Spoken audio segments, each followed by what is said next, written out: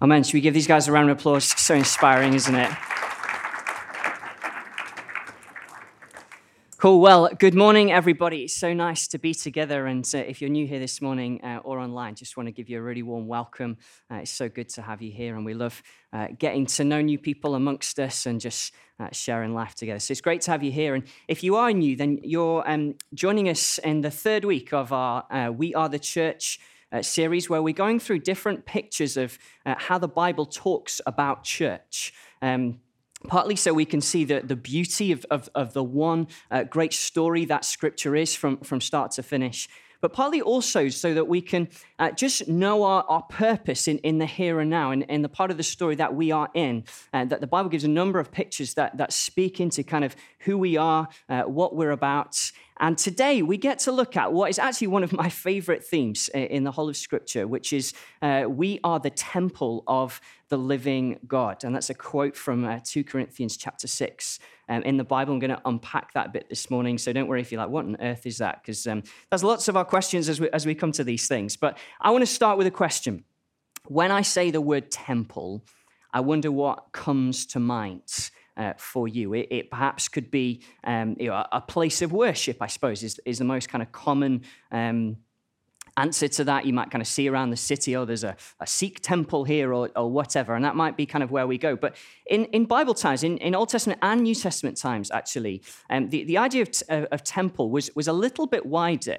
It was actually more like what we would mean when we talk about a place like Old Trafford or Glastonbury, if it's not too soon to mention said festival after the live stream fail on their part last night. But what I mean by that is that the idea in Old and New Testament times is that the temple is the residence of the God who is worshipped. So Old Trafford, the home of Manchester United football ground, that's where they dwell, if you like. That's their residence. Where Glastonbury Festival, where it happens, where it dwells, where the worship takes place, if you like.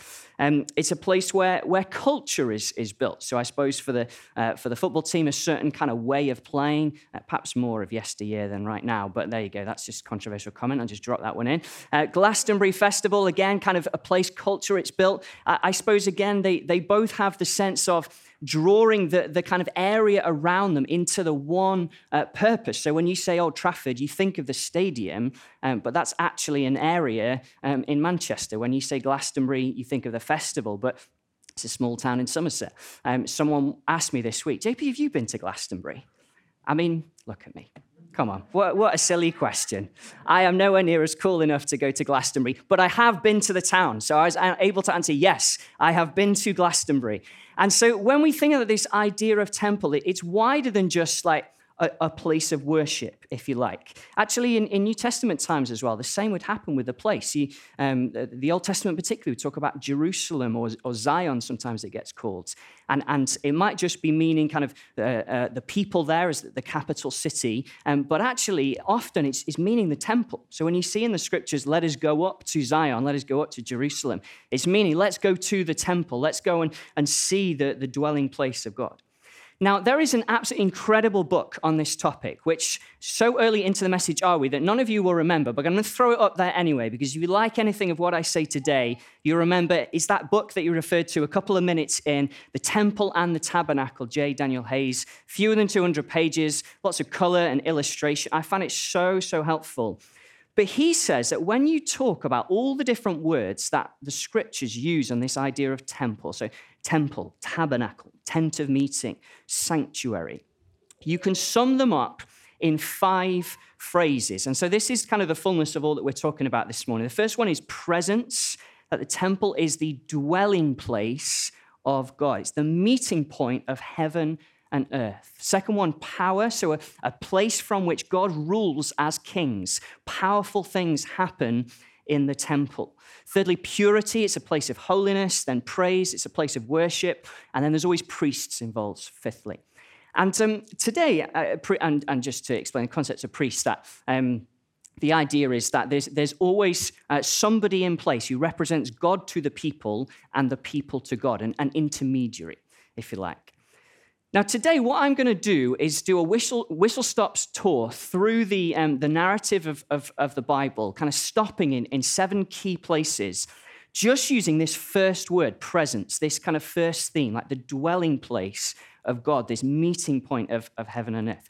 We haven't got time to go through all 5. We'd been here till about 2:00, or I'd have to speak at like 2.5 times speed or something like that. And as far as I know, Chris Marsh on the sound desk is the only person that can make my voice do that, online at least, funny as that would be. So we're just going to use this first theme, like the temple, the presence, the place of God, the dwelling place of God. And we're going to go through the scriptures and see what it has to say. So let's fasten our seatbelts. Off we go right to the start, where the temple firstly is a garden, the Garden of Eden, right in Genesis 1 and 2. Actually, the very first original temple was the whole of creation. God creates it to dwell in it. Again, that presence theme. But he creates the Garden of Eden so that he can dwell with his people. He creates Adam and Eve, he puts them in the garden. And it's important for us to know that God doesn't just like look around and think, where's the nicest place on earth? Right, Eden, I'll go there. No, he creates it as a place so that he can dwell with his people. And the scriptures say that he walked in that garden with Adam and Eve. It's exactly the same language as would be used later of the priests in the temple, kind of walking in the temple, just communing together. And even at this early stage in the message, it's important just to stop and to say, God really does delight to dwell with his people. He doesn't just put up with us. It's his delight to dwell amongst us. And wherever you're at on your faith journey, whether you've been a Christian for years or whether you're just exploring things for the first time, I wonder what your view of God is, and if it is that view of God, that he delights to be with me. You know, sometimes we can think of God almost as like some head of a political party where you kind of paid your dues so you get to be there. Maybe you might be a useful pair of hands, but actually no interest in getting to know you. But no, God delights to dwell with you. I love these verses in Zephaniah 3:17 in the Bible. It says, the Lord your God is in your midst, a mighty one who will save. That's temple language, in your midst. He will rejoice over you with gladness. He will quiet you by his love. He will exult over you with loud singing. He really is a good father who delights to dwell with his children. Anyway, so Adam and Eve kind of mess things up. They turn away from God. They get cast out of the garden. There's angels put at the entrance to it. And kind of the story of Scripture, I suppose, continues in, like God chooses a people. They get quite numerous. They end up as slaves in Egypt. And then God delivers them out of slavery. Prince of Egypt stuff, Moses leading them out of slavery in Egypt. And they come to this mountain, which is the second stopping point, that the temple of God is a mountain. Mount Sinai, it gets called. They've just come out of slavery. Moses has actually been here before. He's their leader. Just before the Exodus, just before he delivered them from slavery, he goes and he sees this bush that is burning. God says, take off your shoes because the place you're standing on is holy ground if we're to nip over into the kind of purity of temple idea. But this is exactly the same place. So burning bush kind of a while before, now the mountain, and the people are at the foot of the mountain. And here's what it says. Have a listen for this idea of God dwelling with his people and what it means. So this is Exodus 19, verse 16. It says, on the morning of the third day, there were thunders and lightnings and a thick cloud on the mountain and a very loud trumpet blast, so that all the people in the camp trembled. Then Moses brought the people out of the camp to meet God, and they took their stand at the foot of the mountain. Now Mount Sinai was wrapped in smoke because the Lord had descended on it in fire. The smoke of it went up like the smoke of a kiln, and the whole mountain trembled greatly. And as the sound of the trumpet grew louder and louder, Moses spoke, and God answered him in thunder. The Lord came down on Mount Sinai to the top of the mountain. And the Lord called Moses to the top of the mountain, and Moses went up. And the Lord said to Moses, go down and warn the people, lest they break through to the Lord to look, and many of them perish. Also, let the priests who come near to the Lord consecrate themselves, that's like purify themselves, lest the Lord break out against them. And Moses said to the Lord, the people can't come up to Mount Sinai, for you yourself warned us, saying, set limits around the mountain and consecrate it. And the Lord said to him, go down and come up bringing Aaron with you, But do not let the priests and the people break through to come up to the Lord, lest he break out against them. So Moses went down to the people and told them. So you see there, you've got this idea of a mountain where God's kind of dwelling at the top. There's the temple theme. The people are at the bottom. You get the three stages, like the bottom where most people can be. The priests can kind of come so far up, but then only one person, Moses, occasionally accompanied by an assistant, can go up right into the very presence of God. But again, we have to stop here and we have to see this through the lens of the finished work of Jesus Christ to say that we get to come right in to the presence of God. The beauty of the gospel is that we don't have to shout at him from a distance. We don't have to wonder if he's there. We don't have to kind of come through some friend or some pastor. The only representative we need is Jesus Christ, who takes us right into the very presence of God. We don't have to clean ourselves up and make ourselves right to get to him. Jesus has done that for us. I'm sure many of us this week enjoyed the easing in COVID restrictions that allowed people to come into our houses within certain limits. And we had some people staying with us, and it was Duncan and Hannah, actually, who lead Revelation Church Manchester, our Grace Connection church up there. And it was such a joy to open the door to them and say, come on in. It's not come in to go out to the back. It's not come round the sides. And it just got me thinking how kind of gospel-esque some of these things can be, that there is no test to come into the presence of God. We don't have to obey rules to come into the presence of God. We don't have to wear a mask before God, hiding part of us. We can be ourselves truly with all of our faults just before him. There's no need to fear as we come into the presence of God, except for the holy reverence of his purity that he has made us holy in Jesus. We can come just as we are, just like Moses, go right into his presence. And that means that there is no sin that you kind of committed that can withhold you from his presence if you put your trust in him. There's no circumstance where you feel like you might have let God down that would prevent you from coming into his presence. There's no situation where you feel like a disappointment or not having fulfilled everything that you wanted to be that can prevent you from coming into his beautiful, glorious presence. And what you'll find as you get there is healing and wholeness and challenge and grace and wonder and awe and reverence, and your perspective totally changed. But from that mountain, when Moses was at the top and God was talking to him, he starts to instructs Moses as to the third stopping place, which is the dwelling place of God will now become a massive tent called the Tabernacle. And we spoke on this actually as part of our Exodus series in May 2019, messages on the website. But again, you see the three stages. You remember, just like the mountain, the people, the priests, the Moses at the top, in this tent, in this tabernacle, where there was an outer court where most people could go. Then there was a holy place where only the priests could go. And then there was the most holy place where only the high priest could go, only once a year, where the very glory of God dwelt. Even the high priest had to have a little kind of thing around his ankle to pull him out, lest he die in the presence of God. So magnificent was it. It was the meeting point of heaven and earth in that most holy place. And as you read the story in the latter half of Exodus, what catches you is just the sheer beauty of the design of this thing. That there is intricate design, wonderful order. There's absolutely beautiful splendor in the kind of purple embroidery and the covering of everything with gold and what's kind of sewn into the curtains that are around there. There's such detail to it. There's huge symbolism everywhere. There's a table with bread and wine on, a sign of a welcoming into the presence of God. There's a lampstand that would be burning that's meant to look like the tree of life in the Garden of Eden, permanently burning, showing the permanence of the light and the beauty of God. It's so appropriate that it is crowned with his glory because it's so beautiful.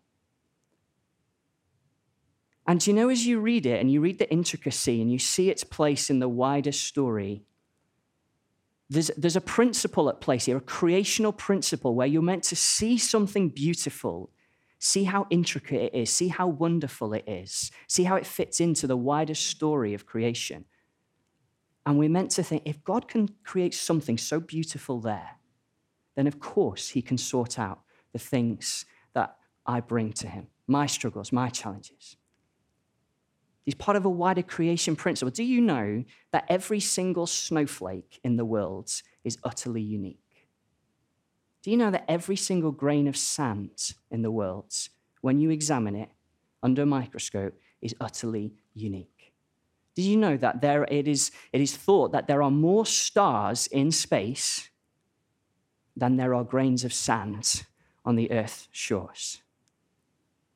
And we're meant to hear things like that, which are further developments of this beauty of the tabernacle. And we're meant to say, if God can do that, and if he can weave all of that together in the beautiful story of the world, then of course he can speak into the things that I can't see progress in my life and I can't see a way forward. This week, Emma was doing a piano lesson. Emma's my wife, sort of 5 o'clock in the day. So I had the kids and was trying to cook tea at the same time. And Zachary, my son, was wanting to help whilst I was cutting up raw chicken, which is a recipe for disaster. And don't worry about the distraction. We're family together. This is just a beautiful thing that we're all together as family. And so he was wanting to help. So he was kicking off, getting in tears that he couldn't help Daddy. And meanwhile, Lizzie has got this little Ariel figure. You remember the Little Mermaid film? And Ariel had lost her shoes. I mean, maybe she should have stayed as a mermaid anyway, but Ariel had lost her shoes. Somewhere in the playroom, Zachary's screaming. I'm trying to sit him down, kind of calm him down, because I don't want him to get raw chicken all over his face and all that. Lizzie's saying, Daddy, where's Ariel's shoes? And we're pulling out boxes, and they're like 1 centimeter. Like, where on earth are you going to find a 1 centimeter shoe somewhere in a whole house? I don't know. And just it was getting kind of more and more, and the food was not being seen to, let's say. And just all of a sudden, there was this peace that just descended. And out of the corner of my eye, I saw this blinking shoe. And, I'd just been preparing this thing in the day, just living in the beauty of the detail, the tabernacle and all the symbolism. And if God can create something so beautiful, of course, there is no issue that he cannot overcome. The story then moves on into the fourth stage, where this temple, this kind of they took this thing round with them in the desert, the Israelites, this big tent.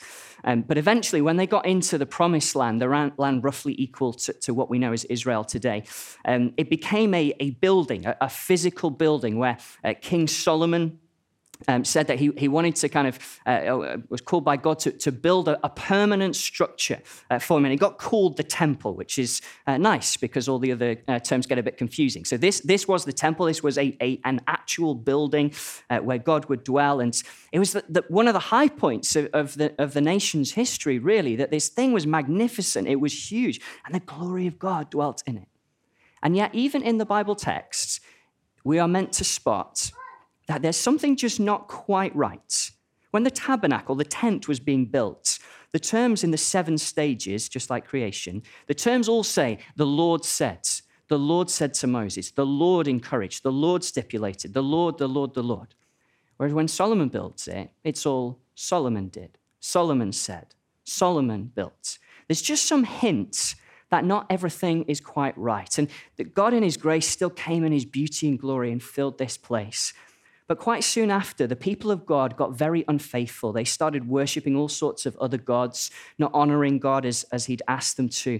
And actually, God sent prophet after prophet to give them messages, to call them back into line. They just ignored them all. And so eventually, God gave them over to the superpower of the day, the Babylonians, who came and they destroyed the temple. And Ezekiel chapter 1 actually records that the very presence of God, remember, temple as dwelling place, the very presence of God left the temple. And they went off into exile, in captivity. And as they came back, kind of 1700 or so years later, they rebuilt this temple, this physical building, but the beauty and the glory of God did not inhabit it in quite the same way. There's no recording of God coming in his precious glory. Remember the priest kind of coming up with the thing around his ankle? There's no recording of that. It's the dwelling place of God where God no longer dwells. It reminded me a little bit of the city centre during lockdown. I don't know if you had the misfortune of walking through. So sad just to see the shops were still there. The merchandise was still on the shelves, the clothes hanging off the pegs. The restaurants were still there with all their tables laid out and their art on the walls to create atmosphere. And yet just the life was gone. And we're meant to see these events as an application of the seriousness of our sin, of the seriousness of the choices we make that turn our back on God when we go against his will, that without Jesus causes a separation between us and him. That's why we need Jesus. That's why we need a savior. That's why we need saving. And even as we come to Jesus, he has forever made us right with God, but it's why we need to be a repentant people to keep whole and cleansed our relationship with him. When you love someone, you realize you got something wrong. The idea is you're so quick to say sorry. That's what it means to be a repentant people. And so this temple was destroyed and then rebuilt. God didn't inhabit it. And then the various superpowers of the day kind of came and went, the Persians, the Greeks, the Romans. And where we end up to just before Jesus was born is that King Herod, the bad guy from the Christmas story. And he was like a Roman puppet king ruling in Judea, where the temple was, in Galilee in the north. And he kind of spruced this temple up. He made it absolutely magnificent. You read in the Gospels how the Jews talked about this temple building, and it was wonderful. They were so proud of it. And yet God was not inhabiting it. And so then we're kind of taken into the fifth stage where the dwelling place of God becomes a person, Jesus Christ. And a few weeks ago in worship here, a girl called Beth in the church came and gave a contribution into the microphone. She started praying about Jesus being with us. And it was absolutely beautiful. And she used this scripture from John chapter 1, verse 14. And here's what it says. I think the words will come up on the screen. Mike's beaten me to it. There you go. Our visuals team serve us so well, aren't they wonderful? It says this, and the word, that's Jesus, became flesh. God became a man and dwelt amongst us. Literally tabernacled, tented amongst us. And we have seen his glory. That's temple language. And it actually gives fresh significance to this theme of presence, doesn't it? The meeting point of heaven and earth, now in a person. God is taking up residence in his creation once again. It gives fresh significance to this story in Luke chapter 2, where I suspect many of us will have kind of heard it from the Christmas story, but I wonder if we've realized its significance. I know I certainly hadn't before I read about it. Luke 2, verse 25, where Jesus as a baby is being presented in the temple, and talks to this guy, Simeon. There was a man in Jerusalem whose name was Simeon. He was righteous and devout, waiting for the consolation of Israel, and the Holy Spirit was upon him. And it had been revealed to him by the Spirit that he would not see death before he'd seen the Lord's Christ. And he came in the Spirit into the temple. And when the parents brought in the child Jesus to do for him according to the custom of the law, he took up in his arms, blessed God, and said, Lord, now you're letting your servant depart in peace according to your word. For my eyes have seen your salvation that you've prepared in the presence of all peoples, a light for revelation to the Gentiles and for glory to your people Israel. For the first time in about 500 years, the glory of God was returning to the temple in the person of Jesus. You think, hang on, something in God's great plan is going on here. This is Emmanuel, God with us. And Jesus grew up and did many wonderful things. And then he does this seemingly strange act of cleansing the temple. He goes into the temple building. He turns over the tables of the money changers. He drives out all of those who are selling the animals that were used for sacrifices.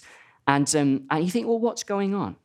what's going on is that Jesus is prophesying and bringing a message about the ending of the temple, which of course would happen in 70 AD when the Romans destroyed it. But he's saying the glory of God dwelling in a building, no more.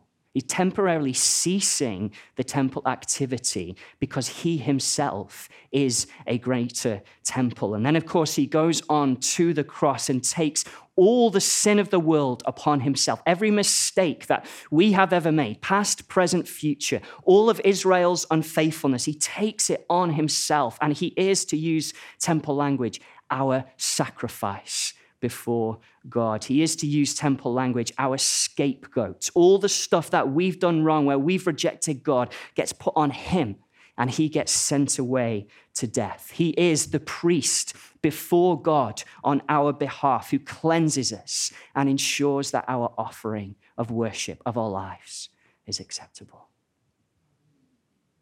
It's the event that defined history forever. And so it's no surprise that creation itself, the original temple, shook, as Matthew's gospel records. It's no surprise that there was a demonstration that the way to God was now open as the curtain of separation was torn. It's no surprise that you saw it in the skies as darkness filled the land, and heard it from the ground as rocks cracked apart, that you see it on the faces of those who witness it as the centurion, seeing him on the cross, says, surely this man was the Son of God. Folks, this is how we know that God delights to dwell with his people, because he came himself to ensure that he could. And then, of course, as Jesus ascends on high, he's raised to life, he appears to many, and he ascends on high, goes to be with the Father. And the temple of God now becomes a people as he pours out his Spirit on all flesh, on us. And it says this in Acts chapter 2. When the day of Pentecost arrived, today, they were all together in one place, and suddenly there came from heaven a sound like a mighty rushing wind, and it filled the entire house where they were sitting, and divided tongues as a fire appeared to them and rested on each one of them. And they were all filled with the Holy Spirit and began to speak in other tongues as the Spirit gave them utterance.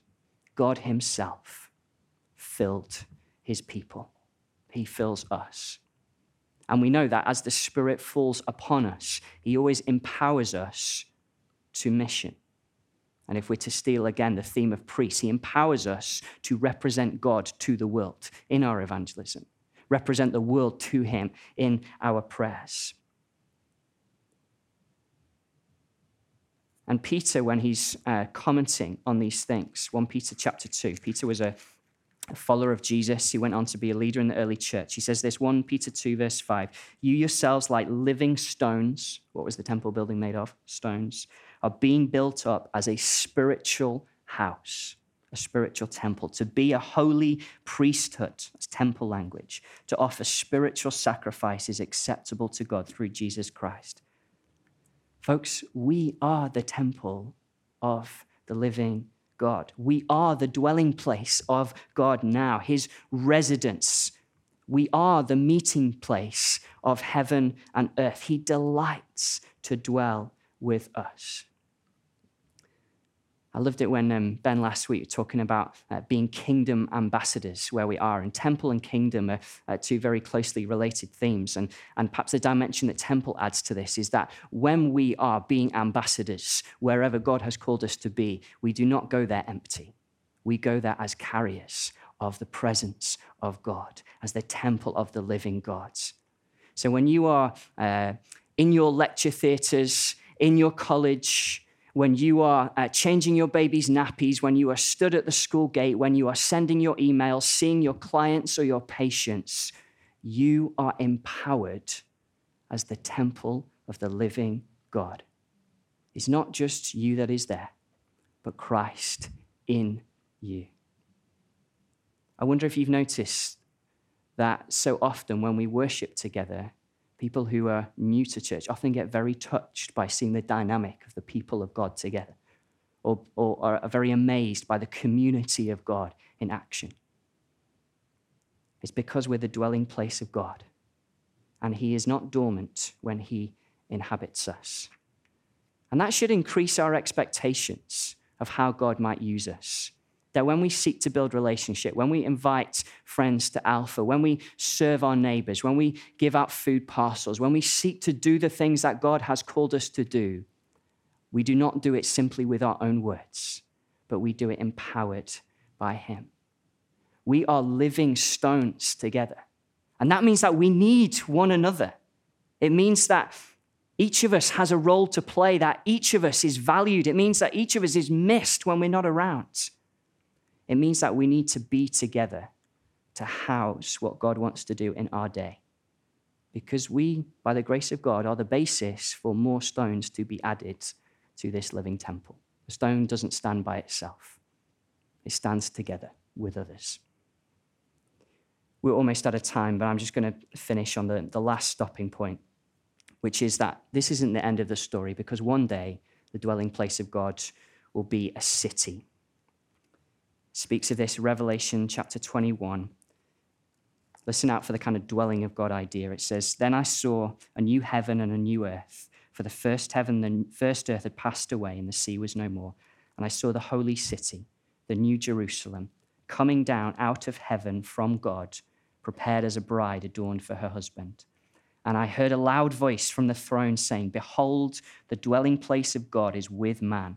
He will dwell with them, and they will be his people, and God himself will be with them as their God. He will wipe away every tear from their eyes, and death shall be no more. Neither shall there be mourning or crying or pain anymore, for the former things have passed away.'" And it goes on to describe this new Jerusalem, this holy city, the meeting place of heaven and earth, as high as it is wide, as it is long, just like the most holy place, filled with jewels and precious stones, just like the Garden of Eden was, just like the breastplates of the priests in the temple was. It says there's no temple building needed because God himself is there, delighting to dwell with his people forever. And that is where we will be, because we've put our trust in him. If you're exploring faith, that is where you can be if you surrender your life to Jesus.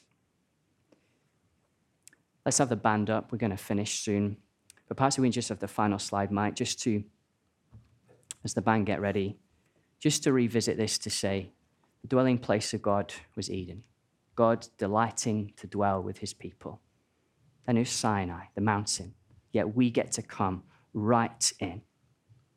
And it's the tabernacle, so beautiful. And if God can sort something that wonderful out in that level of detail, of course he can overcome our challenges. Then it became a building that ultimately God left, a warning of the seriousness of our sin.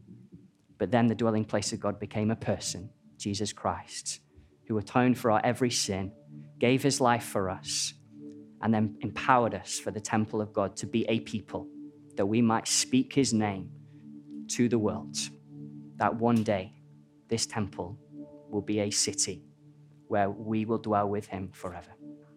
Amen.